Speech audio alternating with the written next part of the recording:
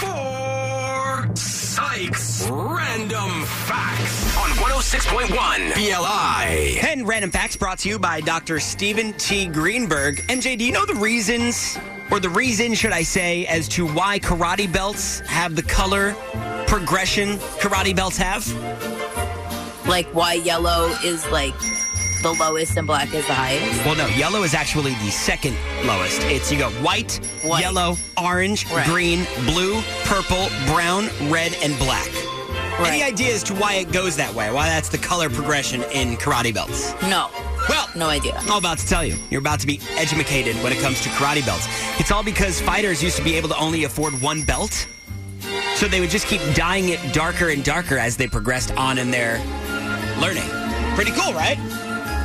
So really, if it was done any other way, who knows? It could have been purple being the baddest of the badass belts. It could have been orange, but it was only for the fact that they couldn't afford to buy multiple belts. So they just kept dyeing it a different color. Why were they dyeing it? To get it darker and darker. Because you could only go darker. Once you have a white belt, you dye it, it goes yellow. And you dye it, goes orange. It always was like if you master level 1, you go to yellow. So they were like, well, how do we indicate that he's now, moved up in his beltage?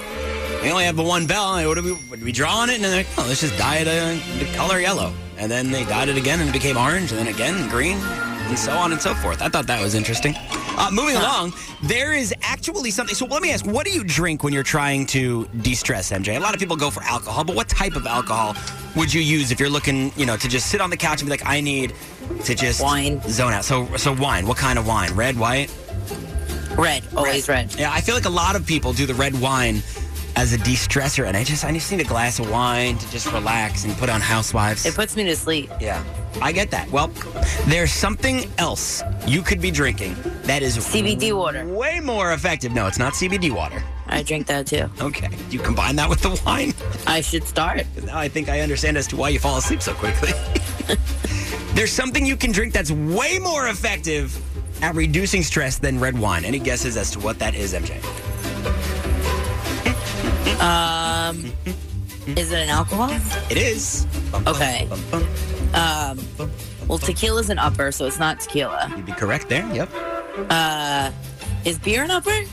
I don't know if beer is an upper or a downer. I don't know if it's either, but it's not beer either way. I can tell by your answer it's not beer. It's not beer, no. I'll tell you this. I have this often. Scotch. No, that definitely puts me to sleep, but it's not scotch. I guess I just drink a lot of alcohol because I do have scotch often. Whiskey. Nope. Vodka. Tito's vodka. That's my go-to. Really? Vodka is way more effective at reducing stress. If you have a tiny little, shot of vodka or a little glass of vodka on the rocks, it's usually what my go-to at night on the couch is. Just straight vodka on the rocks. Oh, my God. How? Way more effective savage. at reducing stress than red wine. We have established this already. I drink a lot, all right? Okay? Oh, my God. I hate the taste of any alcohol. Like, straight? I can't do anything raw with nothing. I love it. Fantastic. In its most natural form. No additives. Maybe some blue cheese olives and a little olive juice, but that's all.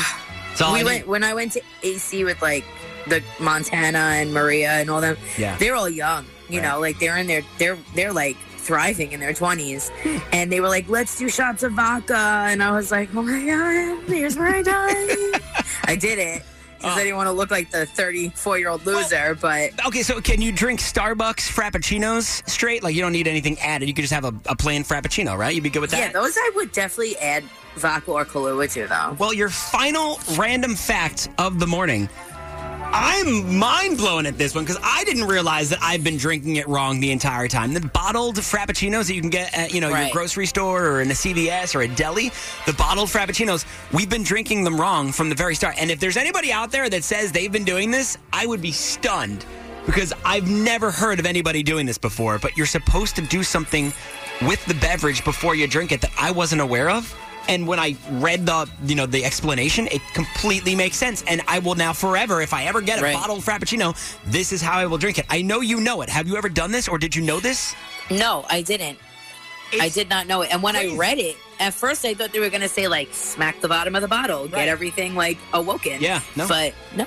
Had nothing to do with smacking. Completely different. Nothing to do with smacking at all. I mean, if you want to no smacking of bottoms. Go ahead and smack the bottom if you'd like, but it has nothing to do with that. Maybe, who knows? Maybe after you do this, you smack the bottom, it gives it a little bit of a better flavor. But no, we've been drinking the Starbucks bottled Frappuccinos entirely wrong this entire time. And there's one Facebook page, Long Island, you can go to discover how to properly drink a Starbucks bottled Frappuccino. And that Facebook is what, MJ? It's 106.1 PLI. That's right, the PLI Facebook. That's where you get the answer.